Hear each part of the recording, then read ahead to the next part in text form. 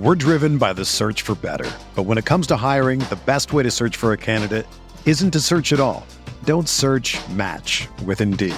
Indeed is your matching and hiring platform with over 350 million global monthly visitors, according to Indeed data, and a matching engine that helps you find quality candidates fast. Ditch the busy work. Use Indeed for scheduling, screening, and messaging so you can connect with candidates faster. Leveraging over 140 million qualifications and preferences every day, Indeed's matching engine is constantly learning from your preferences, so the more you use Indeed, the better it gets. Join more than 3.5 million businesses worldwide that use Indeed to hire great talent fast. And listeners of this show will get a $75 sponsored job credit to get your jobs more visibility at Indeed.com/Blue Wire.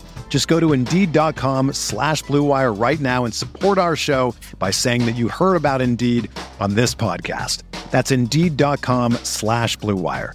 Terms and conditions apply. Need to hire? You need Indeed. This podcast episode is brought to you by Coors Light. These days, everything is go, go, go. It's nonstop hustle all the time. Work, friends, family, expect you to be on 24/7. Well, sometimes you just need to reach for a Coors Light because it's made to chill. Coors Light is cold lagered, cold filtered, and cold packaged. It's as crisp and refreshing as the Colorado Rockies. It is literally made to chill. Coors Light is the one I choose when I need to unwind. So when you want to hit reset, reach for the beer that's made to chill. Get Coors Light in the new look delivered straight to your door with Drizzly or Instacart. Celebrate responsibly. Coors Brewing Company, Golden, Colorado. Technology Truths, brought to you by Geico. Technology Truths. Truth. Teenagers can communicate entirely in emojis. How was the birthday party? Pizza slice, kitten, soccer ball, pineapple? Truth. It's so easy to switch and save on car insurance at Geico.com. What are you talking about? Paperclip, shoulder shrug, high five, wizard hat? What? Geico. 15 minutes could save you 15% or more.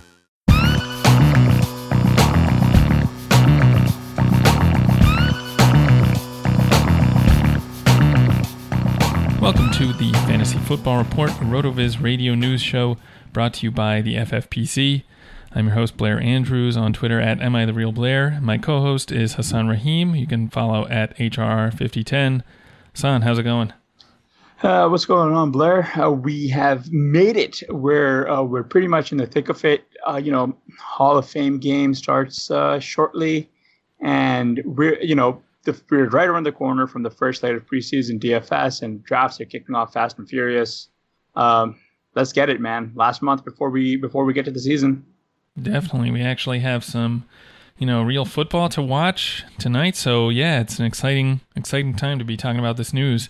And I'm especially excited about our guest today. Joining us on the show is Chris Raybon. Chris is a senior editor for Action Network and Fantasy Labs. You can also hear him on SiriusXM Fantasy at 10 a.m. every Wednesday through Friday. You can find him on Twitter at Chris Raybon. Chris, thanks for joining us. How's it going? What's going on, fellas? Thanks for having me on. Absolutely, yeah. Let's just jump right into the first news item. Speaking Tuesday, Bengals coach Zach Taylor said A.J. Green will miss some regular season games, and Taylor mentioned that Green should be good to go sometime in the beginning half of the season. So, Chris, how concerned should we be about Green's injury, and what does it do to the Bengals' offensive outlook this season? So I think we should be concerned for a couple of reasons. Number one is you have to read between the lines because it's still August or late July, now early August, puff P season, as I like to call it. You're hearing a lot of these training camp reports and these raves and this and that. And you're also, you're at the point in the season where teams generally still want to spin everything optimistically. The fan base, they want to keep the fan base optimistic, especially in a situation like Cincinnati where they just overhauled their coaching staff, fired their longtime coach, or the longtime coach is no longer with the team in Marvin Lewis. So they have an incentive to kind of fudge what may be something with a more negative spin and put a more positive spin on it. But reading between the lines, when Zach Taylor says, hey, we hope to get him back in sometime in the first half. I mean, the fact that he's framing it in the context of half seasons is highly alarming because now all of a sudden that brings in, like, they told us Green was going to be fine and he wasn't going to need surgery. Then he needed surgery. Like, is this a situation where, he ends up like on the IR designated to return, or like the pup or something? Like, is he going to miss? Are there going to be a number of games knocked off his season before we even get started here? That's my real question. So it's been kind of tough to project him because, you don't know exactly how many games he's going to play. And, the median has been 10 the last 3 years. He's on the wrong side of 30 now. He played, I think it was 10 games in 2016. Then he plays 16 in the next year, but then 9 last year. So the median's 10. I have him at 10 because I think, it's not out of the realm of possibility that he re-injures himself once he comes back. I think that it's still a possibility that he might miss some time. So I am concerned because at this point, I just don't know if we can confidently project Green for even 14 games. So I have him around 10. I did a Twitter poll asking, how many games would he play? Would he be under 10? Would it be 10 to 13? Or would it be 13, more than that? And most people, the majority said under 10. So, I thought I was being pretty conservative, but with the 10 game projection, but apparently there's people out there that are even more concerned. So I do think that this kind of changes things as far as where you draft him. He's a guy that I don't really want to touch at this point, just because I think, there's a number of ways to kind of go about it. If you just rank him in raw points, he drops to about, my wide receiver 45. If you kind of incorporate, what would the value of a replacement player be for however many missed games you're projecting, he's a little higher, in that kind of, mid-range wide receiver 3 range. But, I think that kind of overrates the situation a bit, especially with all the risk factors involved in the uncertainty. So he's a guy I'm probably not drafting, and I don't know if his ADP will drop quick enough for me to get any more shares than I already have. So I think it helps mix in a little bit, because what you usually see is when a top wide receiver or somebody that's doing work at the intermediate to the deep levels of the field goes down, essentially you have less talent, less ability to get open in that area of the field. The quarterback ends up having to check down or go off that read more often than not, because, John Ross not going to get open at the same rate AJ Green is if he's even on the field. And then Alex Erickson, obviously more of a little more of an underneath guy. Tyler Boyd, I think it's going to kind of raise his floor more than jack up his actual median projections for me, just because if you look at, a lot of people have kind of said, hey, Boyd was worse with Green out. And yeah, he produced less raw numbers, but a lot of that was just due to volume. If you remember, Andy Dalton missed a lot of the time as well that Green was out last year. And so they weren't throwing the ball nearly as much with Jeff Driscoll at quarterback. And so Boyd's raw numbers went down. But if you just look at his targets as a percentage of team attempts, it was about 22.2% with Green in and about 22.8% with Green out. So tiny increase, but nothing substantial there. For Tyler Boyd, I do expect him to lead the way and be a high floor kind of wide receiver 2, wide receiver 3 borderline guy. But I think bottom line is it's not good for Andy Dalton. It's not good for the Bengals, and it's definitely not good if you're looking to draft AJ Green. I mean, I think you have to wait. I would probably want 3 receivers, like 3 starting receivers, before I touch AJ Green. I don't necessarily buy into the with the value of a bench player theory, just because we don't know exactly how long, and you're also mortgaging a roster spot on Green, which just kind of knocks down the value of all your other spots in your lineup if you're going to use that theory. So it's complicated, but Green's a stay away for me. I just want to back up on a statement that you made, where like Zach Taylor came out, he was like, oh, he's fine. Then it's like, he needs surgery, just that sort of, playing coy with injury disclosure. And, considering that Zach Taylor was on the Rams last year, and we know Sean McVay loves to play with the injury, disclosures. I'm really hoping this isn't a sort of a cultural thing, in that, it's not necessarily just from a fantasy player purposes, but also just from it's just a bit too much to be playing this fast and loose with the rules a little ahead of time.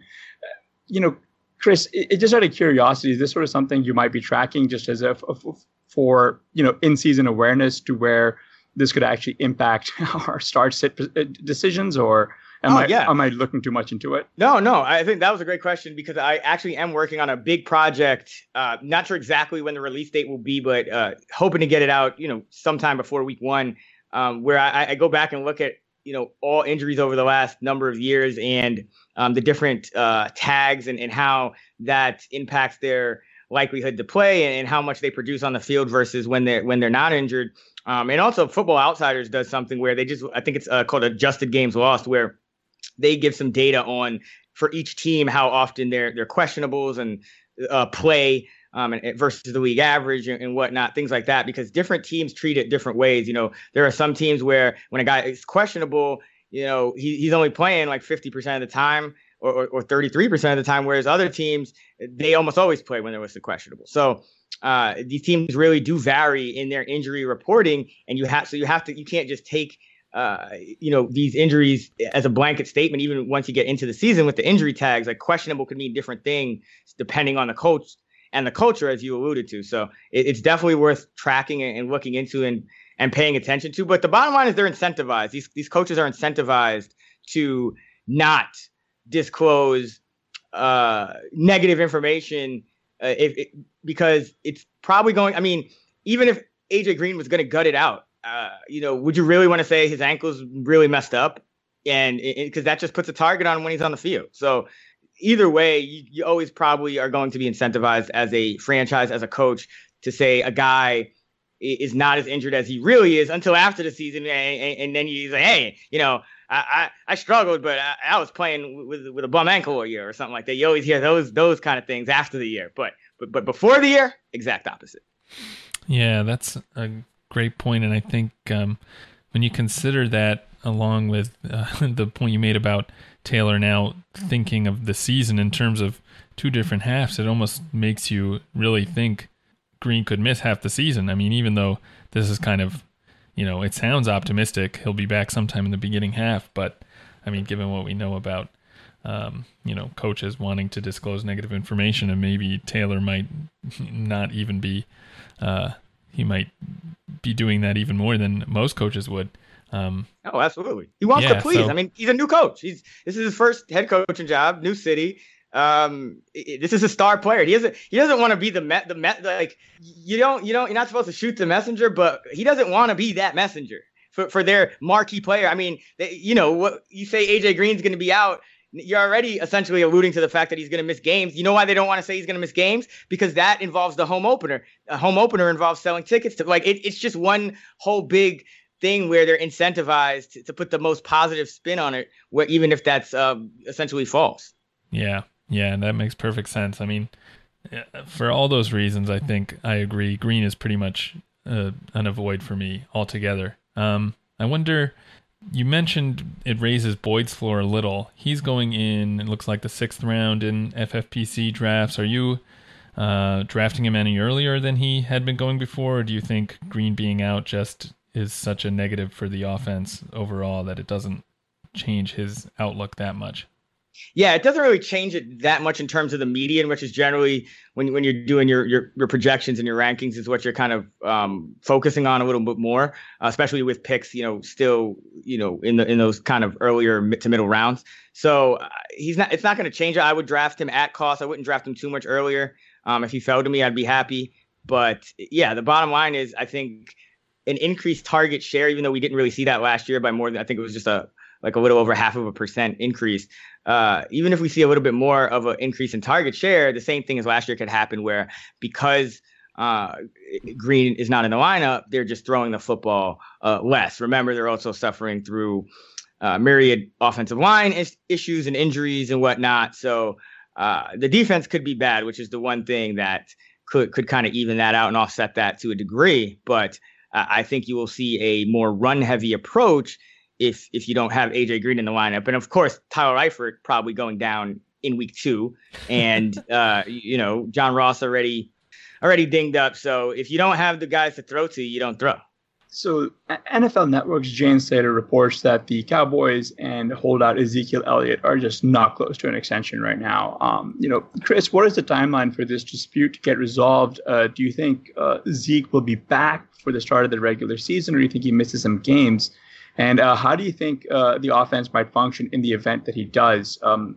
Also, just a quick apology. We heard from an engaged listener that I made a couple of errors when we were discussing this with Ben Gretsch. I did not know that Zeke's option has been exercised, and I wasn't particularly clear on how many accrued season he has, or what the Dallas Cowboys' plans would be, because maybe Zeke does hold out for a little bit. So we've got Chris on to help me out here, because he's a genius like that. So Chris, what are your thoughts? Yeah, so the thing why Zeke wouldn't want to hold out is because he would accrue fines. He would incur fines. So I think he can be fined, I believe it's $40,000 a day for every day that he holds out. So that's the reason why he wouldn't want to drag this thing on.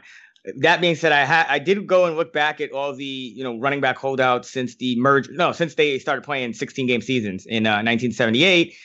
You don't have a big sample size. It's about a little over a dozen. Think about 16 or so holdouts or contract dispute situations, and the median games missed due to that holdout or dispute is still 0. There are a couple of guys like a Le'Veon Bell, Bo Jackson, his rookie year, I believe it was, that they just essentially held out for the entire season or didn't sign for the entire season, and so that kind of jacks up the average a bit. But the most likely outcome is that he's not going to miss games. There are about 20% of running back holdouts did miss games, but they usually missed in that 1 to 5 game range, usually no more than 2. Now, the one thing was that a lot of the backs that held out in the preseason and in camp and whatnot, and then signed, they tended to get injured more than even a normal running back would. So you had these guys getting injured, missing more games, about 30% more games. Now, again, small sample size, but 30% more games due to injury than the running backs who didn't hold out. So then just your average running back. So that's something that I think is interesting, particularly with Melvin Gordon. I think maybe even more than Zeke, because he has struggled with injuries throughout his career. Hasn't played a full season lately. So I think Zeke, if he's in there, he'll be fine. I still think that they get a deal done. But I am knocking off about a game off his games played projection as kind of like a counterbalance, for some, just to be a little bit more conservative with these things. And because I do think there is some validity to saying, hey, if I'm drafting in that top 4 and there's a tier of 4 guys, or some people would put David Johnson in that tier to make it 5, why take Zeke before the others if he's the one guy with a much lower floor because he could miss games? So I think that's what you have to kind of pay attention to. But I do think that they get a deal done. I think it's a little more likely than the Melvin Gordon situation, where I think both sides kind of understand the other and neither one is really willing to budge. Where in this one, I think, yeah, they're still far out in talks. The Cowboys are being defiant, but ultimately, I think they would like to get a deal done. Now, maybe they shouldn't, because we know that quarterback position more important, and even the wide receiver position, the passing game is more important. So I do understand why they're prioritizing other things. They've built around that offensive line for this exact luxury, so that they have the luxury of, if their star running back wants money, they can say, hey, you know what, we're going to sign Alfred Morris off the street and give him 16 carries a game, because that's what they did a couple years ago when Zeke was suspended. They gave Morris 16 and a half carries per game. He also caught just over a passing game. So he's getting about 17 and a half touches per game. I think they're comfortable going back to that if they need to.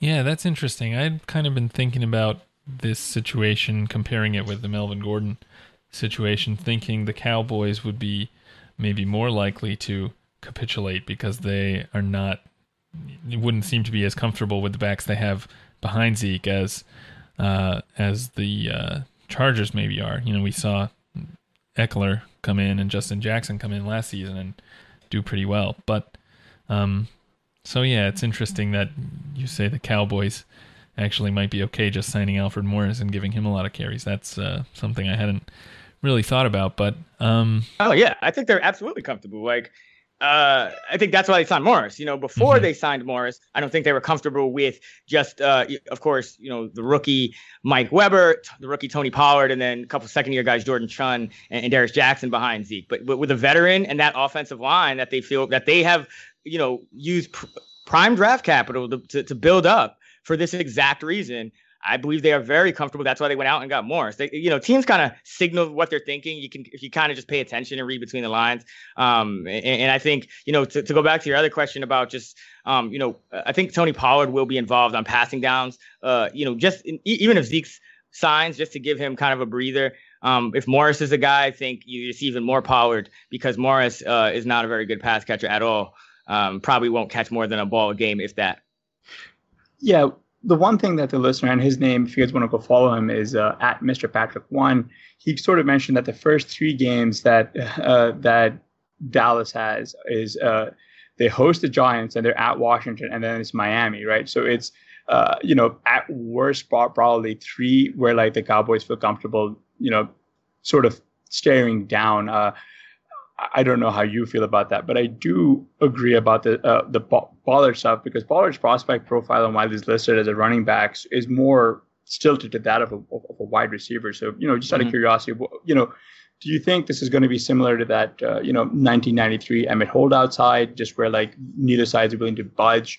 And I had a question because I was I overheard, I heard Sean Corner on your podcast mention that like he's monitoring August 6th as a drop dead date here for Zeke before doing anything too averse in his projection. So do you mind just like running me through that and what's the story behind that? Yeah, Pollard is kind of a wide receiver hybrid kind of guy, but with Zeke and it's just you don't want to projecting games played is kind of a tough thing, and again Zeke is incurring fines. I think there was there's a roster.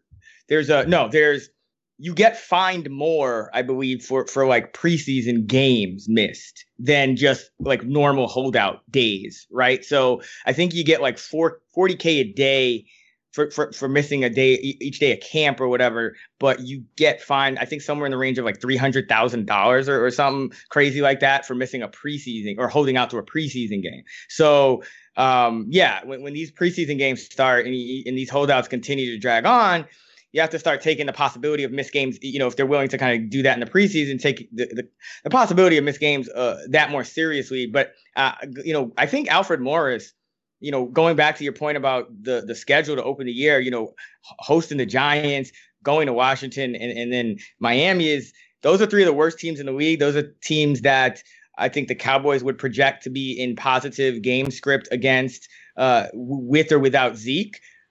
So I think Morris is an excellent late flyer that you can still get pretty much for free in any format. If you're in a redraft league, I would suggest, don't draft a kicker, don't draft a defense. And Sean Corner always talks about this too, but don't draft a kicker or defense yet, because if you're drafting this early, you don't need to pick one up until right before week 1. Hold on to a couple extra running backs in those slots. And I think Alfred Morris, I would use a roster spot on him regardless, but he's a prime candidate for something like that because you end up with Zeke holding out and you have Morris, again, a guy who they felt comfortable giving 16.5 carries per game in the ideal situation for a 2-down back that specializes in running and not pass catching like Morris. So I think you have that kind of the perfect schedule for that. So you could get some sneaky value out of Morris if Zeke's holdout spills over into the regular season, which there's a non-zero possibility that it could. Again, about 20% chance that it indeed does. ESPN's Josina Anderson has reported that Melvin Gordon requested a trade last week. I guess sorry about the breaking news, but just wanted to get your thoughts on that one. How likely is that one to happen? Because that explains why my inbox just exploded with people trying to trade Eckler and Justin Jackson. So you said Melvin Gordon got signed, or no, he's requested a trade. Oh yeah. It's pretty clear that he doesn't want, like, again, it sounds like they're not going to. They both understand each other. Both sides understand each other. They respect each other, but they're not going to budge. Melvin Gordon wants to get paid his money. He doesn't want to play out this year on for about $5 million or so.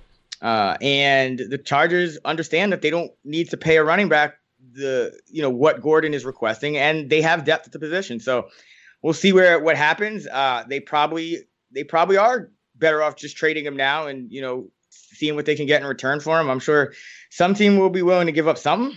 It always tends to happen. All you need is one team. Most of these teams are wising up. When you start seeing a team like the Cowboys, who, notoriously used to kind of just make suboptimal moves, they've been a lot sharper over these last few years, kind of building through the lines, understanding, kind of getting a quarterback diamond in the rough by just taking a shot at a mid-round guy.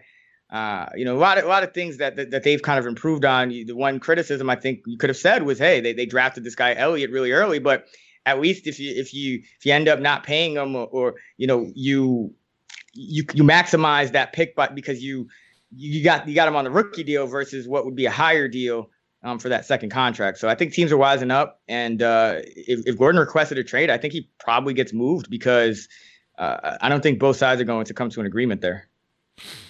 So if you're in a draft today, what are you doing with these two backs who kind of uncertain outlooks? I mean, Gordon's ADP has been slipping. Like, I saw him go at the end of the third round in a draft I was in today. But Zeke, not so much. So are you, is there a point at which Gordon becomes a value, and are you moving Zeke, below some of the first round wide receivers? Yeah, it's tough. I think I do want to see, if this holdout, maybe wait about, that same kind of time frame Sean was talking about, see if he starts missing any preseason games or whatnot with Zeke. With Gordon, it's really tough to rank him. I essentially just, tack on some missed games and see where he starts to fall. So I think I have him about 12 games. He is, again, it's not only just the holdout or the potential, it's the injury risk of these guys when they start missing camp and working out with the team, just tend to be a little more injury prone. But, it remains to be seen. I think the couple of places that have been floated as potential destinations are Tampa Bay and Houston that I've heard. Both of those spots I think are pretty good in terms of the offense. I think you feel comfortable with the offense that he would be going into. Now, you still wonder, in Houston especially, is Gordon kind of in a similar situation to the Chargers where he's the lead back, but how much is Miller involved then if Gordon's there? So you still have some question marks as far as workload. So I think you do have to kind of ding him as far as workload is concerned, but there does become a point where I think he is a value. I think if he's starting to slip about, 2 rounds below where he was before, so that end of the third, I'm okay with taking him there. I think the one concern is that it's still, let's say the Chargers don't move him and he holds out and he ends up sitting the season or something crazy like that. But I think that risk is relatively low. I think they just, if they really feel that he's going to do that, they would just try to move him. All right. Before we get into No Shit Shit No, let me remind you that RotoViz Patreon is back for a second season, and it's better than ever. Patronships start at just $6 a month, and we now offer exclusive access to RotoViz Radio Slack, where you can ask questions and gain league-winning advice from any of the podcast and writing team. Patrons also get first dibs on listener league spots, and in the $9 tier, you get some sweet RotoViz Radio merch at the end of the season.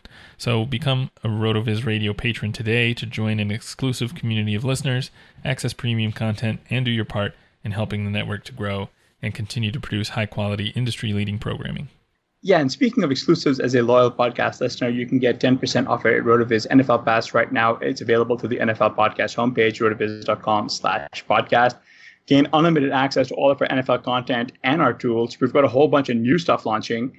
You get amazing value. You help support the podcast network, and that's rotoviz.com/podcast. Blair, you know some of these tools that are coming out from under the radar. Do you mind speaking about them a little bit? Oh, definitely, yeah. Dave Cabin just released his draft dashboard, which you can use to do mock drafts. You can also use it while you're in a live draft to kind of help you get all the information you would need while you're in a draft kind of right on one screen, so you can make educated picks. And then we also have the projection machine dropping hopefully in the next few days. So definitely want to look out for that. Go check out the draft dashboard. It's really a helpful tool when you're in the middle of a draft or to do some mocks and get a sense of what kind of teams you can build. All right, now let's get into No Shit Should Know. First item, the Saints signed wide receiver Michael Thomas to a 5-year, $100 million extension through 2024. Right now at T-Mobile, get an awesome iPhone XR on us when you bring your family over and trade in your old device. Because whether you have mom, dad, or a friend on your mind, it's a gift so bold and brilliant, you'll want to keep it for yourself. And most importantly, it's on us in 6 vibrant colors. Plus, with unlimited everything from T-Mobile, the awesome iPhone XR will have everyone snapping, streaming, and sharing to their heart's content all year long. But don't wait. It's only for a limited time. So visit a store or call 1-800-T-Mobile and get iPhone XR on us. If congested, customers using more than 50 gigs per month may notice reduced speeds due to prioritization. Video at 480p via 24 monthly bill credits for well-qualified customers plus tax. Qualifying trade-in, port-in, service, and finance agreement required. Contact us before canceling or credit stop and remaining balance due. 64 gigs, 0 down plus $31.25 per month for 24 months. Pre-credit price, $749.99, 0% APR. One offer per account. They call you the Grill Master. You've seared the thickest porterhouse in the butcher shop. And as you lift that first forkful to your mouth, you savor the moment. To get amazing offers during the Mercedes-Benz summer event, like the 2019 C-Class sedan and GLC SUV, the perfect recipes of driving performance. Plus, you can enjoy 6 months of Sirius XM All Access included. The Mercedes-Benz summer event, now serving limited time offers on a select lineup of vehicles. Offers end September 3rd. Mercedes-Benz, the best or nothing.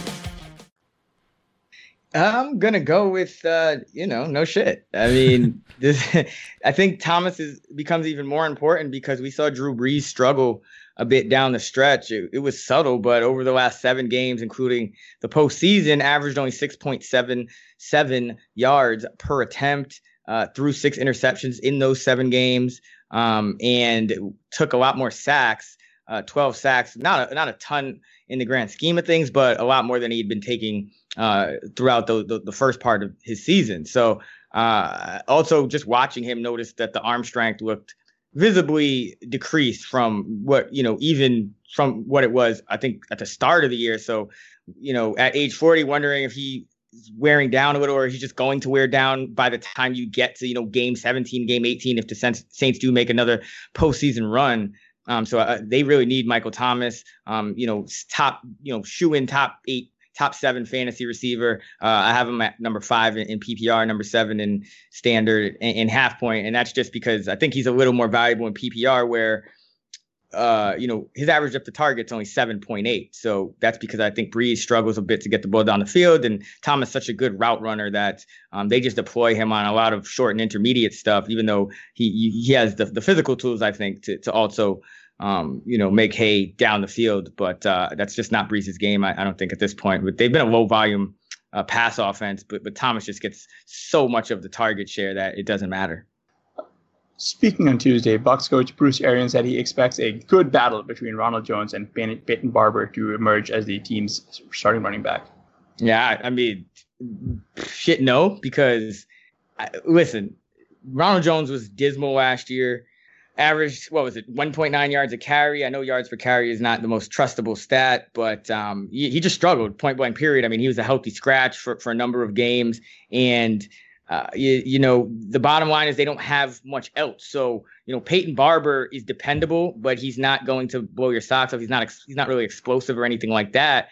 And so Ronald Jones just happens to be the second guy on the depth chart. And so, of course, Bruce Arians is going to kind of play it up a little bit. They want to motivate the guy. I'm sure, he's probably struggling with some confidence after, if not, that was a contributing factor to the season he has, definitely as a result of the season he had. So, I think you have to, again, this is the time of year when you have to be positive. You are incentivized to be positive to the public as a head coach, as a spokesperson of an NFL franchise. So I don't see why they would say anything else.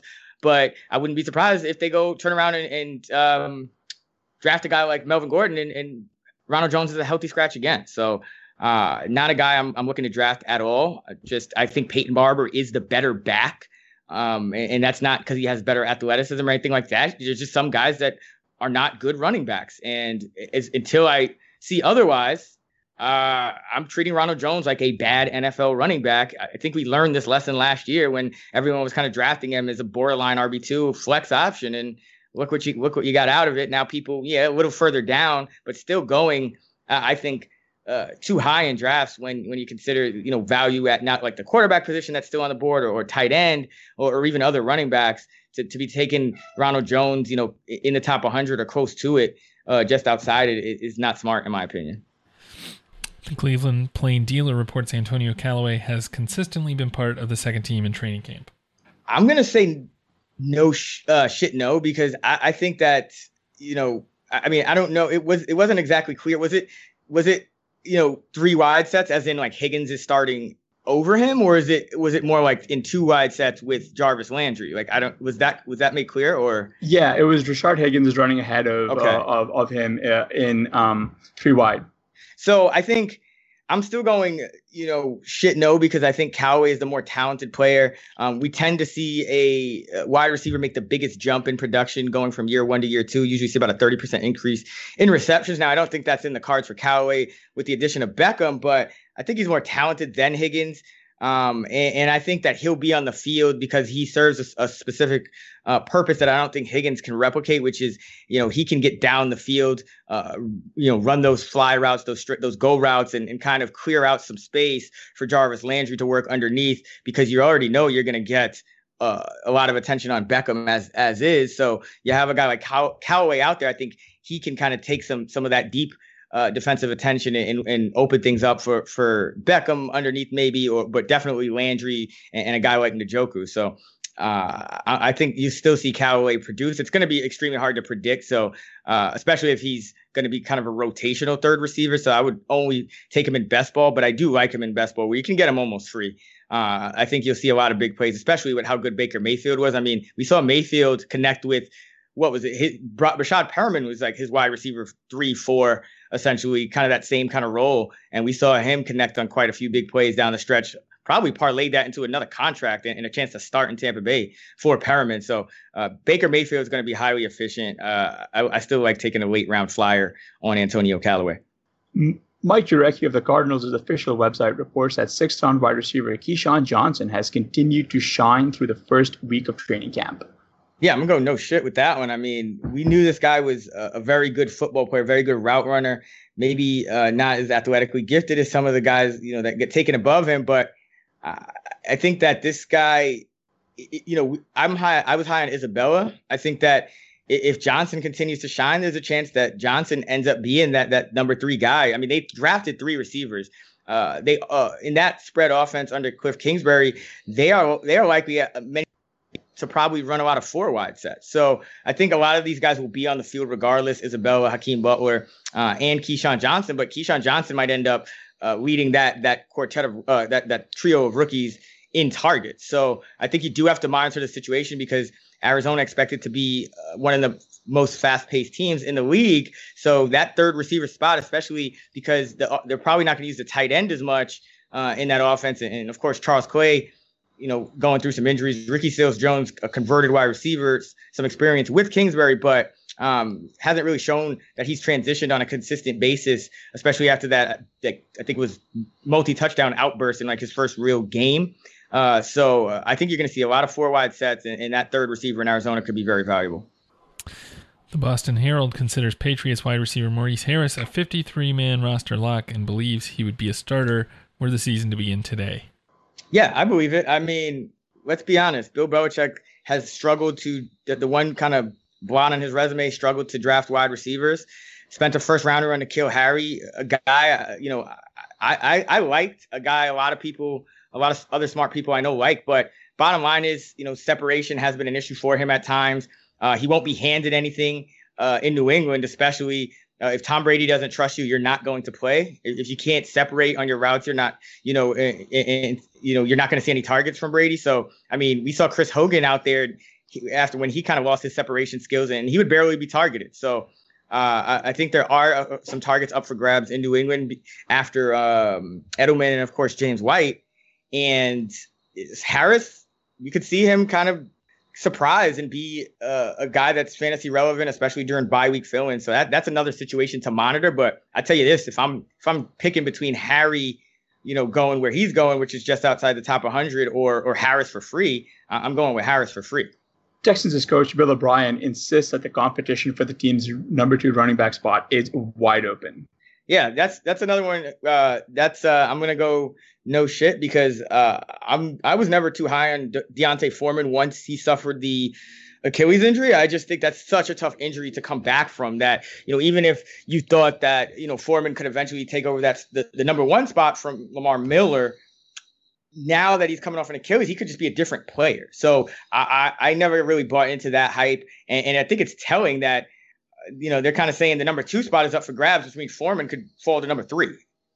So, yeah, I think that's another team you got to look out for in terms of trading for Melvin Gordon. And Foreman, not really a guy I own any shares of because I just don't really trust that he is a viable, still a good football player or a good running back coming off that injury. I mean, he was active for a couple of games last season down the stretch, and I think he got what 1 carry. So that kind of tells you where he was at in coming off that injury. Yeah, I think I saw some positive buzz recently for the rookie they just drafted, Higdon. Is he someone you might be looking at adding at the in the last round of a draft? Did they draft him? I think he was That's right. You're right. Undrafted. No. Yeah. Yep. So what I'm hearing is that Josh Ferguson, the veteran, I think he was on the Colts at one point, is the front runner for that number 3 job. There's Higdon, there's I think Demaria Crockett is there. So they got a few guys. No one really stands out. No one I'm investing in. Just a situation. I mean, I don't even know if you really need to monitor it at this point. I just think you go. What happens every year? We kind of Lamar Miller is that boring pick, and he's going to probably give you mid-range to low-end RB2 value once again. So I just think it's Lamar Miller, and don't worry about whatever's going on behind him in West. And then if they trade for Melvin Gordon, we go from there and try to figure out, what Miller's role would be then. But for now, I think if anything, it just solidifies Miller's role more because I think some people were worried that perhaps Foreman could make a run and cut into Miller's workload, which I don't think is going to happen. ESPN's Cameron Wolf projects a nearly even time share between Kenyon Drake and Kalen Ballage. No shit. This was something I did an article at actionnetwork.com about a month or 2 ago, kind of when best ball season was still, just kind of us fantasy football nerds playing it in like April and May. But Ballage was a guy I was targeting. I thought that he had a very good chance to outplay his ADP, which at that point I think was in like the 190s. I think he's now in like the 150s or 60s, but still a value in my opinion because Kenyon Drake is a guy. He's he's the most talented player on offense, and I have no doubt that he'll be featured. But he's a really good pass catcher, and so you can use him in a variety of ways. You don't necessarily need to kind of run him into the tackle box 15, 20 times a game. So you might see something, Drake's role, kind of like a supercharged James White, where he's getting more carries than White, not quite as many receptions. But remember, Coach Brian Flores comes from New England. They always used at least 2 backs, if not 3. So, he understands kind of the value of, creating specific roles for these backs, for keeping them fresh. So I think Ballage will be involved. Now, the one thing about it is, he's probably not going to be the passing down back, even though he's a pretty good pass catcher. And I think Miami will be one of the worst teams in the league, which then kind of, makes it difficult to predict for Ballage because I think he's going to be volatile. There are going to be games where, if they get behind early in a game, he might not get more than 5 to 7 carries and he might not do anything. He might not get those touchdown chances all year, to be honest. But a talented guy, and I think worth investing in at his average draft position because the bottom line is you need that volume first at running back, and then you worry about who you're going to start in an individual week or whatnot. But you need that volume. Nothing replaces that. That's what's most predictive of fantasy scoring. And Ballage is underpriced compared relative to the volume that he is slated to receive. New York Daily News' Manish Mehta believes Greg Dortch will get every opportunity to be the Jets' primary kick and punt returner. Oh, I mean, that's just a DFS preseason DFS moneymaker tip right there. So for preseason DFS tip, you got to pay attention to these buzz guys, especially at wide receiver, and especially the guys that are vying for returner spots. Because in the preseason, with the coaches they're not as concerned with depth chart positioning as they are with roster battles. So like a guy like Dortch and wide receivers that can also return, they're saying, hey, okay, if this guy can return kicks, we also want to see how he'll do as a receiver, because we might, if we keep him on the roster, he might be part of the active 46 on game day since he's going to be a returner, right? So if a guy like Dortch is in the running, to make the team, and he's in the running for a return job, that means you're probably also give him a ton of reps at receiver to see what if he can catch the football and kind of hold his own in that regard. So I'm always looking out for these receivers, and sometimes it's running backs too, but these players, running back or receivers in the preseason who have kind of camp buzz and are in the running for return jobs, because to go along with that, I think you get additional reps at your position to make sure that if you're active, that you can play it well enough. So, and of course you need volume in DFS as well. So Greg Dortch will be a guy I am targeting in preseason DFS. I love that. I wasn't going to probably play a lot of preseason DFS, but now that you told me I can play Greg Dortch, I think I might. No, I mean, preseason DFS is great. Especially for people like us who know who Greg Dortch is in the first place and like care enough about it to bring him up on a podcast. We are the exact people that should be playing DFS. I mean, it's a lot of fun just to kind of, it's like a change of pace. But if you know these guys at kind of the back end of the roster competing for spots, guys who, maybe you were high on when they came out of school or, in school and they went undrafted, this is your chance to kind of play them before they fade into relative obscurity. Oh, my God, dude. Chris Warren, Trenton Shannon. Philip Lindsay is a different story, but like all these preseason heroes from like years past. All right, so here's my question to you then. Is it Luke Falk stacked with Greg Dortch and Deontay Burnett for all the money? I mean, I would probably only stack one wide receiver. I think this is because you're not as certain about the playing time. So it's like when you're stacking multiple receivers to a quarterback, you're probably just hurting yourself. I think I would rather just choose 3 receivers from 3 different teams that I thought were going to lead their respective team in targets, essentially, like get the most playing time. Like, I don't think I would double stack attaching him to one quarterback, because you could have one or both of the receivers spending time without the quarterback. You could have the quarterback, just like a whole bunch of different things that are probably going to end up, hurting you more than helping you. I would just kind of limit it to like one quarterback with one pass catcher per stack. But I do like stacking the same guys, those receivers or running backs vying for return jobs, stacking them with the defense, because the defense is like the best play you can make in DFS. I mean, all the quarterbacks suck. The totals are like in the 30s, and the defense is the only team, essential spot, entity that you can roster that's going to play every snap, right? Or every snap. So love the defenses, and then love stacking them with guys who are going to be returning kicks or punts, because you may end up getting that double dip. And on top of that, just the fact that they are returning kicks and punts means they probably get increased reps at their respective position. So that's my strategy. The Chicago Tribune's Brad Biggs cautions Tariq Cohen might not get as many touches as he has at running back after the additions of David Montgomery and Mike Davis.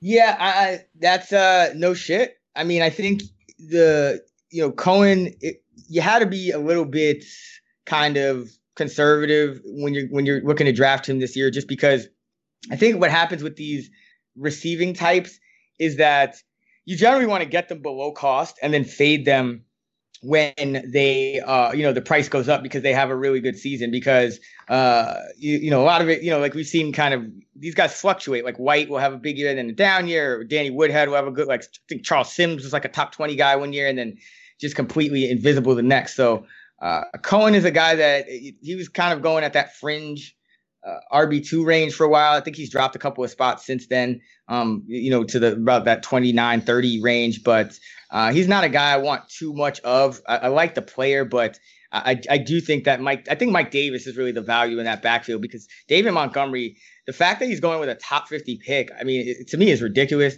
There are guys, he's in a 3-man committee. First of all, hasn't necessarily earned anything yet. Yeah, they're high on him, but of course you're always going to be high on a guy you draft in the second round, third round, day 2 pick. But Mike Davis, a guy that essentially they're paying him I believe it nets out to more than they would have paid Howard if they hadn't traded Howard.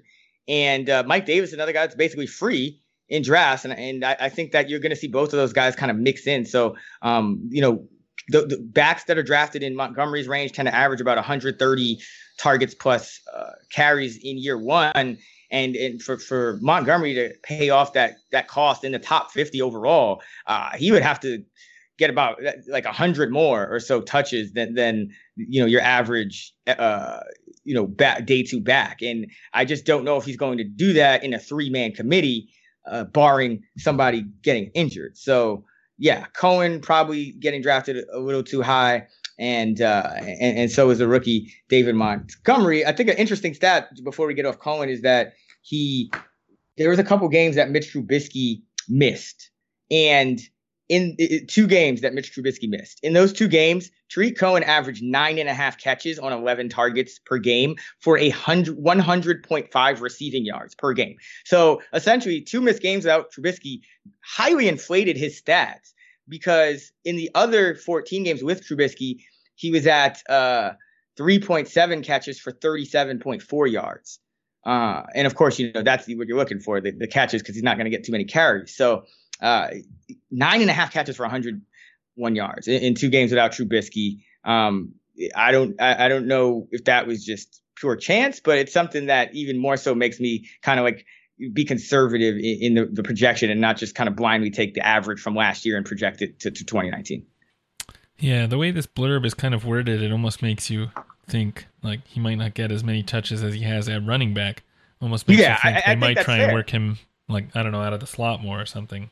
Yeah, and I mean that's still not ideal because there's still a lot of competition for targets, on that team. And I think Allen Robinson is like, we're probably underrating him because now he's a year removed from that ACL, entering age 26 season, which is when wide receivers generally peak. So I think Robinson probably going to command targets. And I think, him, if you look at that, he was kind of in and out of the lineup and whatnot, but when you kind of factor in a game that he can have games like the one he had in the postseason, which isn't usually included in the stats when people are kind of basing their projections off. But, he caught, I think it was 10 balls against the Eagles, and he's going to have a couple of games like that. I think his first game against the Packers with Trubisky was like that.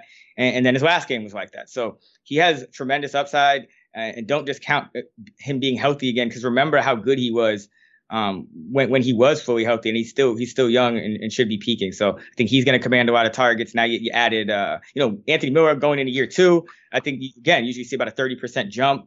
And I think that's fair to project for him. That probably comes off out of Taylor Gabriel's share, but just a lot of competition for targets, even if Cohen is kind of used as a glorified slot receiver. And I don't think you want to pin your hopes on a running back in that range. I think that's the time to kind of pivot. If you haven't gotten a tight end yet, look to a OJ Howard or an Evan Ingram, who both I think have at least a non-zero chance of jumping into that top tier if everything goes right, or if somebody gets injured, or a combination of the two. So, Cohen is a guy I think you could kind of replicate the kind of usage he's going to get. Yeah, he's probably a little more talented, but you can replicate the usage, which is 90% of the battle at the running back position, because, you're talking about the difference between, 4.1 and 4.3 yards a carry and, 7 and 8, 9 yards receiving per reception. It's not making a huge deal. You just need that volume. Guys like a Nyheim Hines, who also has some workload concerns, but is going, like 6 rounds after Cohen.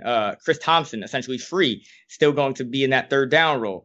Gio Bernard, they've talked about him kind of regaining a more prominent role within that offense. And I think it's going to be necessary if, the longer AJ Green is out, especially because, Eifert probably will never be completely healthy, and Ross already banged up. So a lot of these kind of pass catching backs that specialists that you can be had for a lot cheaper, so you don't need to pin your hopes on a guy like Cohen in those middle rounds, which are still pretty high leverage. I think there are better ways to spend a pick in his ADP range. Yeah, I'm with you on that one. If there's one guy of that archetype I really want in PPR, would probably be James White, but that's about it, I think. Yeah, and even him, it's like he was, if I'm not mistaken, the cheapest New England running back last year, right? Because Jake Seeley was actually talking about this on the Action Network podcast that we just dropped today. So go check that out. But, Jake talked about how the best thing to do in the New England backfield seems to be invest in the cheapest piece. I mean, Deion Lewis was that guy a couple years ago and massive ROI. Then you had James White as that cheapest piece. I mean, Rex Burkhead was the guy going in like the 5th round. And then Michelle was generally being drafted highly as well. So you could get White kind of late, and he ended up being, the best ROI. So this year, I think, I'm not opposed to White. I think he's valued pretty fairly, if not even a little underrated, just because his numbers do spike with Gronk out, and I think he's that clear number 2 target. But at the same time, I think you're much better off waiting and getting a guy that can, kind of post similar usage. And you don't have to spend that kind of draft capital. That's more my concern. So I have a lot more White than Cohen, but generally those archetypes, you want to get them and let them kind of produce an outlier season. Maybe they get more carries than you would have expected, or they have good touchdown luck. And then, the next year you kind of lay off, let somebody else take a shot on them, and you just find the next guy. I mean, like Darren Sproles even is a guy, when he's been in the lineup, he's getting touches. I mean, Darren Sproles and Tariq Cohen could conceivably put up the same production. Like there's a non-zero chance that happens. Like Chris Thompson, like there's so many guys that could kind of put up those numbers. White is a little different because I think he's a much higher volume guy. But Cohen, yeah, I think you got to fade him. And if you want that type of player, just you can get him after, outside the top 150. You heard the man. You got to go listen to the Action Network podcast as well. The Las Vegas Review-Journal reports Darren Waller's flashes in the passing game are there early in Raiders' camp. Yeah, another no shit for me. I mean, and with a caveat that I mean that in terms of best ball, in terms of if you're in a 2 tight end league or super flex, something where you need to draft a second tight end. Obviously, I don't think Waller is in that top 12 discussion right now. So that being said, he's a converted wide receiver, so he does have pass catching chops naturally. That also means, he won't ever really be tasked with kind of blocking on passing downs. If he's out there, probably going to be sent on a pass route, and that's good because he is essentially operating as that number 1 tight end. So I think there's some upside there, especially when you consider how it seems to me like, you try to surround Derek Carr over these last year or so, year or two with good receiving options. And he seems to go out and target his tight end. I mean, Jared Cook we didn't think of him as a potential, top tier tight end until last year when he started producing these outrageous stat lines with Derek Carr. And meanwhile, Amari Cooper is getting no love from Carr. And then they bring in Jordy Nelson. He's supposed to be a factor. And he doesn't really get any love from Carr until it's time to meet his contract incentives. And then Carr just starts peppering him with targets. But Carr seems to be a guy who will target that tight end position. And Waller has the athleticism to kind of replicate some of that Jared Cook production. So the upside does intrigue me. And he is a guy that I'm going to continue to monitor. I'll be watching him closely to see how he handles his preseason reps. But talented guy, and DFS. Definitely a guy you want to watch for in regular season DFS, because I think, again, Jared Cook was never thought of as really a guy with the kind of upside that he showcased in Gruden's first year in Oakland with Derek Carr. So, there's an outside shot that Waller, given his receiving chops, can kind of replicate that to some degree. Tyrell Williams worries me a little bit because I like the player, loved him last year as a late pick, was drafted him everywhere. And got some good return on investment, at least in best ball. But it worries me. I don't know how you feel about this, but Derek Carr doesn't like to go down the field. So Tyrell Williams I think he's best when he's kind of running, down the field. You're usually going to get single coverage. Yeah, he can kind of run those drag routes, those crossing routes too, which I'm assuming is where he'll end up getting most of his targets. But I don't know if he gets those same kind of deep balls dropped in the bucket from Carr the way he did from Phillip Rivers. Yeah, I believe a smart man once said the best backup quarterback in the NFL is the starting quarterback for the Raiders. Oh man, yeah, I like Derek Carr. I mean, what I don't know what's going on. I'm with you. I am with you. And then Gruden's all showing his love for Peterman too. I mean, every year it seems like there's a funny quote about Raider quarterbacks, and have we heard any praise for Carr yet? Why is the story out of camp that Peterman is drawing praise? Well, shouldn't Carr be drawing praise? It's pretty bad when Peterman is getting more praise than than you are. I mean, I'm sure that once the season starts, Antonio Brown will keep us very informed on the goings on and be very vocal. Maybe he'll even Facebook live stream exactly what the situation is in that quarterback room. So I'll be staying tuned to that. NJ.com reports Miles Sanders has, quote, looked the part so far in Eagles camp. What does that mean? Like, that's like, I mean, I'm going to go shit no just because, like, nothing against Sanders. It's just, that's such an empty statement. And again, when you draft a guy on day 1 or day 2, there is always going to be optimism. Like, the team is always going to like a guy they drafted on day 1 or day 2. That is why they drafted him there. They spent draft capital on him. Reporters are generally going to think they look good because you have to have a certain level of talent to be drafted on day 1 or day 2. So I'm reading nothing into that. I actually think a more important report that kind of got lost in the sauce a little bit after we kind of started hearing the Sanders reports was that Jordan Howard is dominating first team reps because if you look back at the history of Doug Peterson, head coach, as he's been head coach of the Eagles, he's shown an affinity for these kind of 2-down grinders, to have a substantial role. I mean, you had Ryan Matthews, you had Garrett Blunt, you had Jay Ajayi. You had a lot of these guys that kind of fit that Jordan Howard mold. They don't necessarily give you anything as a pass catcher, but they can run you the football between the tackles. And then you just re-signed Darren Sproles. And like I said, when Sproles has been active, even at his advanced age, he's been getting touches. I mean, even I think he got like 4 carries a game last year. So I don't think they re-signed Sproles, such a respected veteran. I don't think Sproles makes a decision to come back if he's not insured a role on that team. So that worries me with Sanders because, yeah, Sanders, the advantage he gives you is he's good in the passing game. So if Sproles is going to now eat up a chunk of those passing down snaps and Howard is, quote unquote, dominating first team reps, which is what Doug Peterson has generally done. He's given a Howard-like back those kind of touches. That doesn't leave as much as you'd like for Sanders. So I have Sanders RB 41. I think that's fair. I see a lot of people have him, in that top 36 or even sometimes in the top 30. But I think you have to exercise some caution there just because at this point we don't see a clear role for him. I think, I get it a little more in best ball because you think maybe it evens out over the course of the season. But, going into the season, I don't know if you're going to be able to confidently plug him into your flex starting in week 1 and expect, consistent returns. Hi, RotoViz fans. Allow me a brief second to tell you all about our good friends over at the FFPC, the home of season-long high-stakes fantasy football. It's been 10 years since the FFPC filled their first Dynasty League, and they've now grown to the world's largest Dynasty League commissioner with leagues about as high as $5,000 to enter. FFPC leagues are active and competitive, and not a single league has ever folded. Brand new startup Dynasty Leagues are forming right now, starting at $77 and up in standard, superflex, and best ball formats. And it's redraft season, so for those of you who are ready for your greatest challenge, take a look at this year's FFPC main event. I know Sean Siegel and Curtis Patrick will be drafting a team at this one. If you're looking to find out what the main event is, well, it's the world's biggest event for season-long fantasy football, and this year it's coming at you with a $500,000 grand prize and over $3.1 million in total prizes. Go to Las Vegas for a 3-day weekend of live drafts and festivities at Planet Hollywood Resort and Casino, or you can just draft online from the comfort of your home. Main events are scheduled to begin on August 23rd, and they will run through the start of the season, so don't miss out this year, fantasy football fans.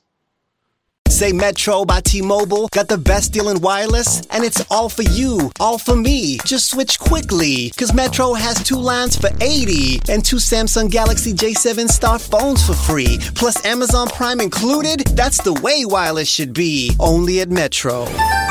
Plus sales tax and activation fee. $50 plus rate plan required. Not valid for numbers currently on T-Mobile network or on Metro in past 90 days. Offer subject to change. Offer valid for new Amazon Prime members. Amazon Prime has a $12.99 per month value. Restrictions apply. See store for details and terms and conditions.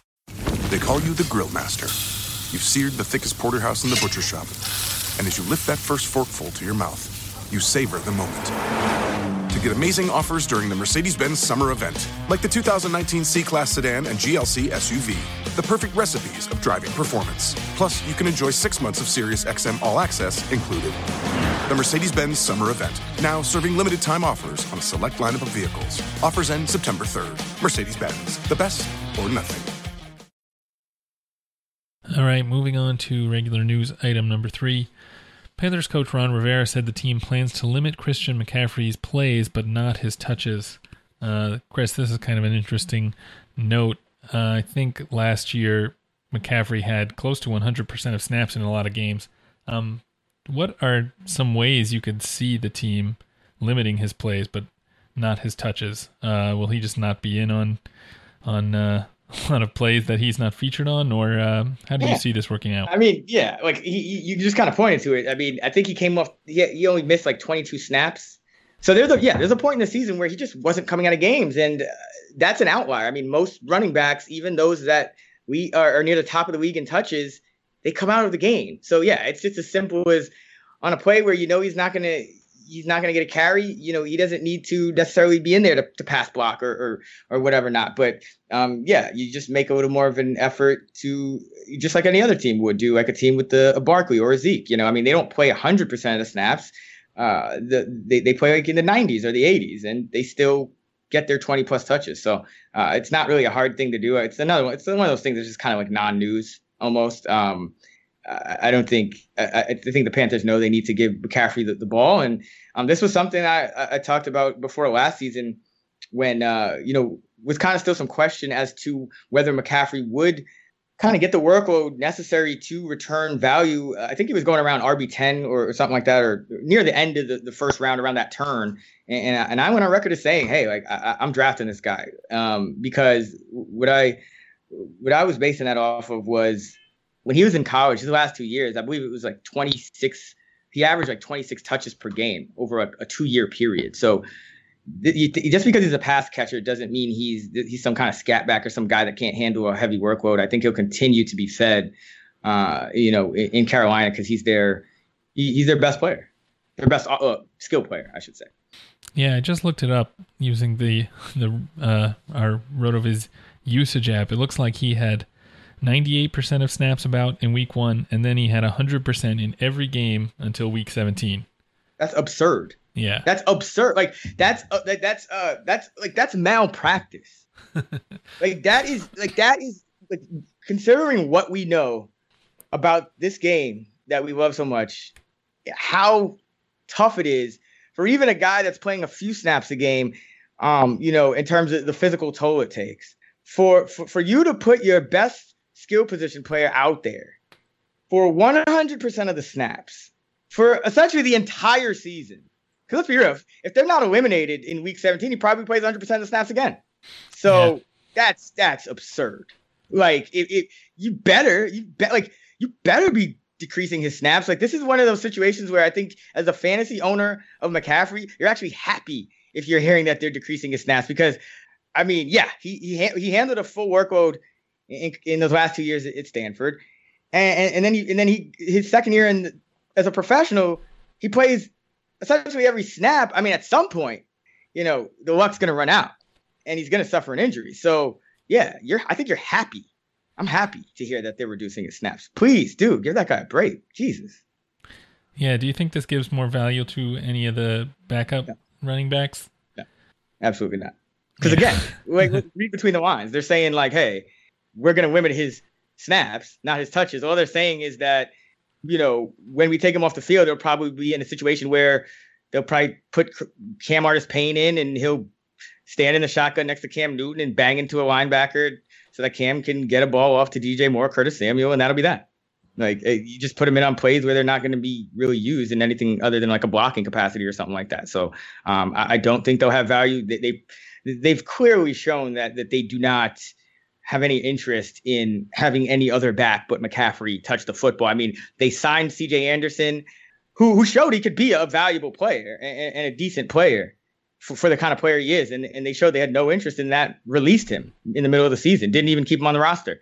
Then, they go out, they spend a 5th round pick on Jordan Scarlett, but that's exactly what that is. It's a 5th round pick. You use 5th round picks on positions where, you need an extra, you need extra depth, you need an extra body there, but it's not something where I'm saying, oh, now all of a sudden other guys are valuable. Like they literally, by saying they don't want to decrease his touches, they're literally saying, hey, like we have no interest in giving anyone. Like I could see, I mean, if McCaffrey was playing 100% of snaps, like that means there was essentially weeks going by when their backup running back wasn't touching the football. So, or getting on the field. So, I mean, yeah, I wouldn't even worry about that situation. Yeah, I wonder if that just means that they're gonna, they're thinking about Curtis Samuel a little bit more as like jet sweeps a little bit, that sort of stuff. But yeah, I have no idea. I like that call. I mean, I think Curtis Samuel is a guy. I talked about this in kind of my best ball targets article at the beginning of the summer. He was a guy that they made a point to get him the ball even when he was only playing like 30% of the snaps. Like he was playing 30% of the snaps, but he would get like 4, 5, 6, 7 targets plus touches. So they clearly have an interest in getting him the ball over any of these running backs. Now, I think you monitor the situation, especially if you're a McCaffrey owner, maybe for handcuff purposes, but it's possible it's a committee if McCaffrey's out, because you have Jordan Scarlett, you have Cam Arts-Payne, who's kind of the veteran that's been there and knows Cam and knows Ron Rivera and whatnot. So unless he gets cut, you got to think that he would be involved. And then Scarlett's a lot newer. Do they trust him in pass blocking? Maybe not. Maybe, so, monitor it. If one guy is clearly ahead, he's a good handcuff. But absent of that, yeah, I think Samuel, good value at his ADP, a guy I like targeting. I think, he wasn't even too far behind DJ Moore in terms of receiving production in volume down the stretch over those from week 11 on when they were both playing full-time snaps. So I think Samuel is almost kind of like DJ Moore arbitrage in a way. Like, he's the most likely guy to get the ball if it doesn't go to Moore. And if you get some positive variance kind of working in your favor, maybe Moore has a couple of tougher matchups or defense ends up paying more attention to him, you could end up kind of winning, versus whatever owner drafted Moore at like wide receiver 25 or whatever it is versus Samuel at wide receiver 40.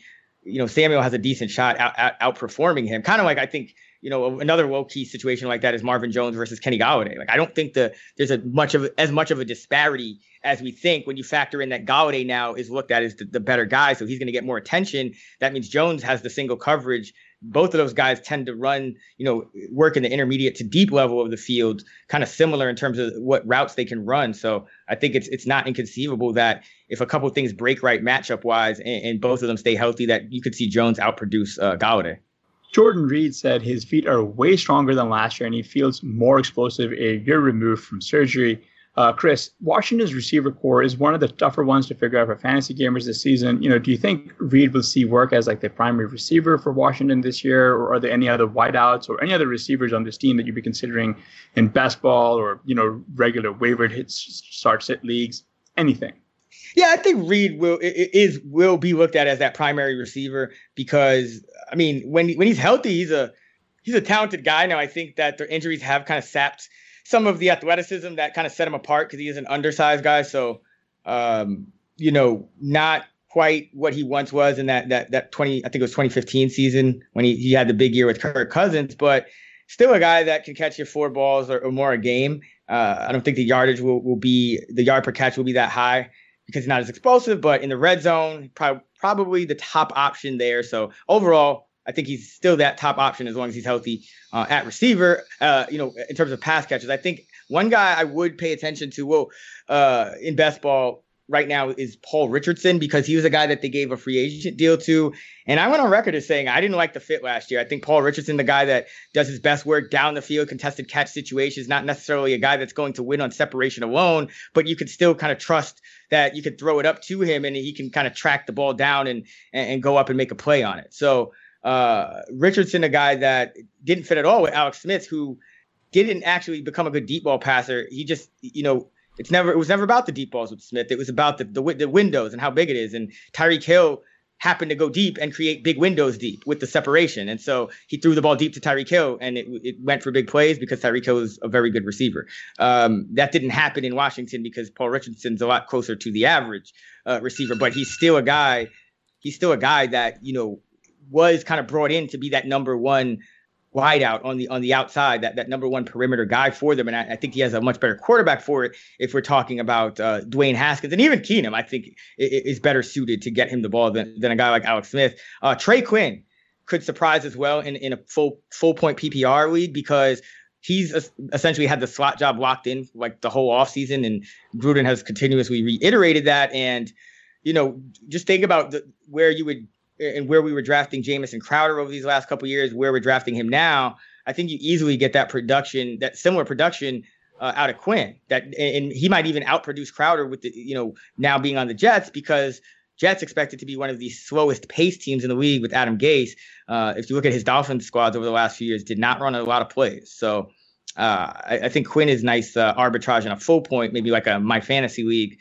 But in half point, where those kind of yardage and touchdowns means a little more, I'd be looking at Paul Richardson.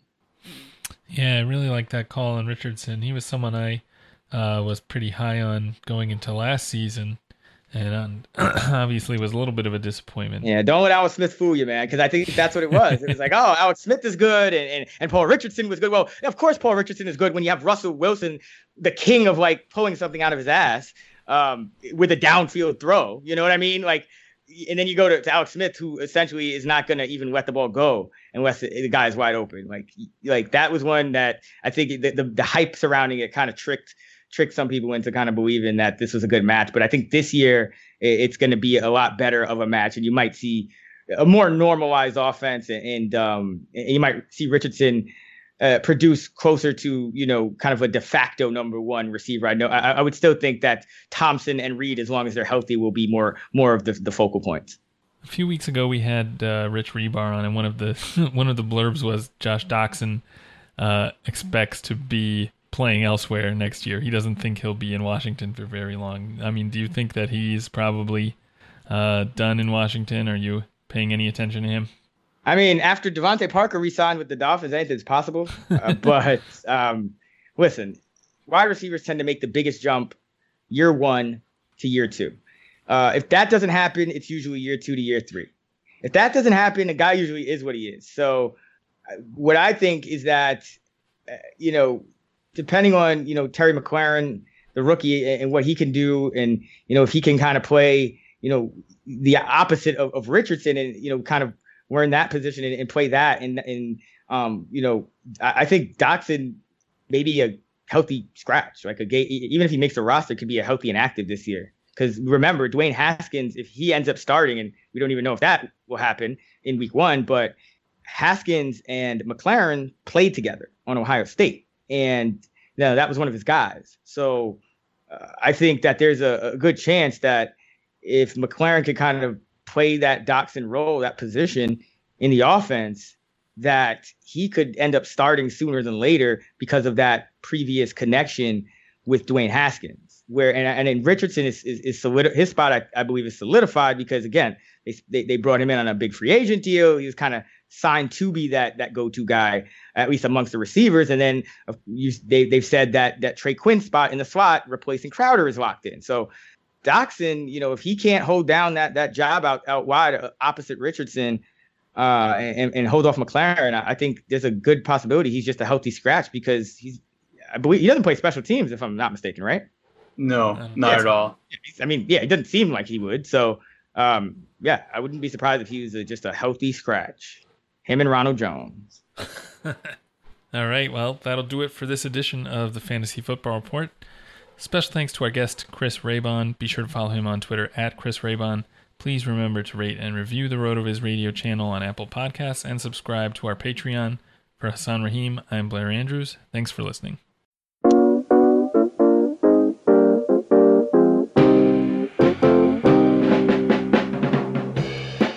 Thank you for listening to the Fantasy Football Report. Please rate and review the RotoViz Radio podcast channel on iTunes or your favorite podcast app. Contact us via email, rotovizradio@gmail.com, and follow us on Twitter @rotovizradio. And remember, you can always support the pod by subscribing to RotoViz at a 30% discount through the RotoViz Radio homepage, rotoviz.com/podcast.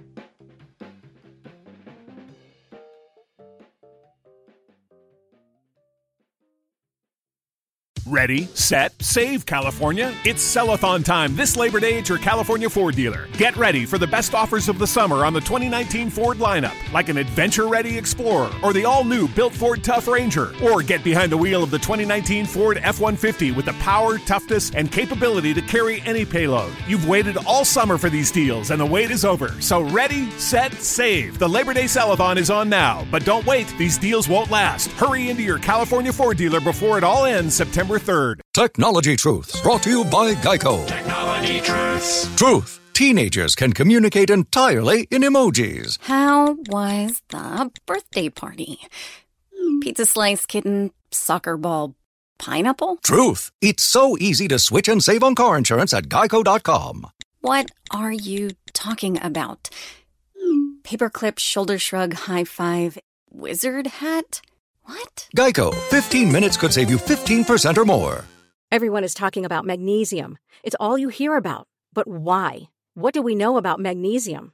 Well, magnesium is the number one mineral that 75% of Americans are deficient in. If you are a woman over 35, magnesium will help you rediscover balance, energy, and vitality. Magnesium supports more than 300 enzymatic reactions in your body, including those involved in hormonal balance.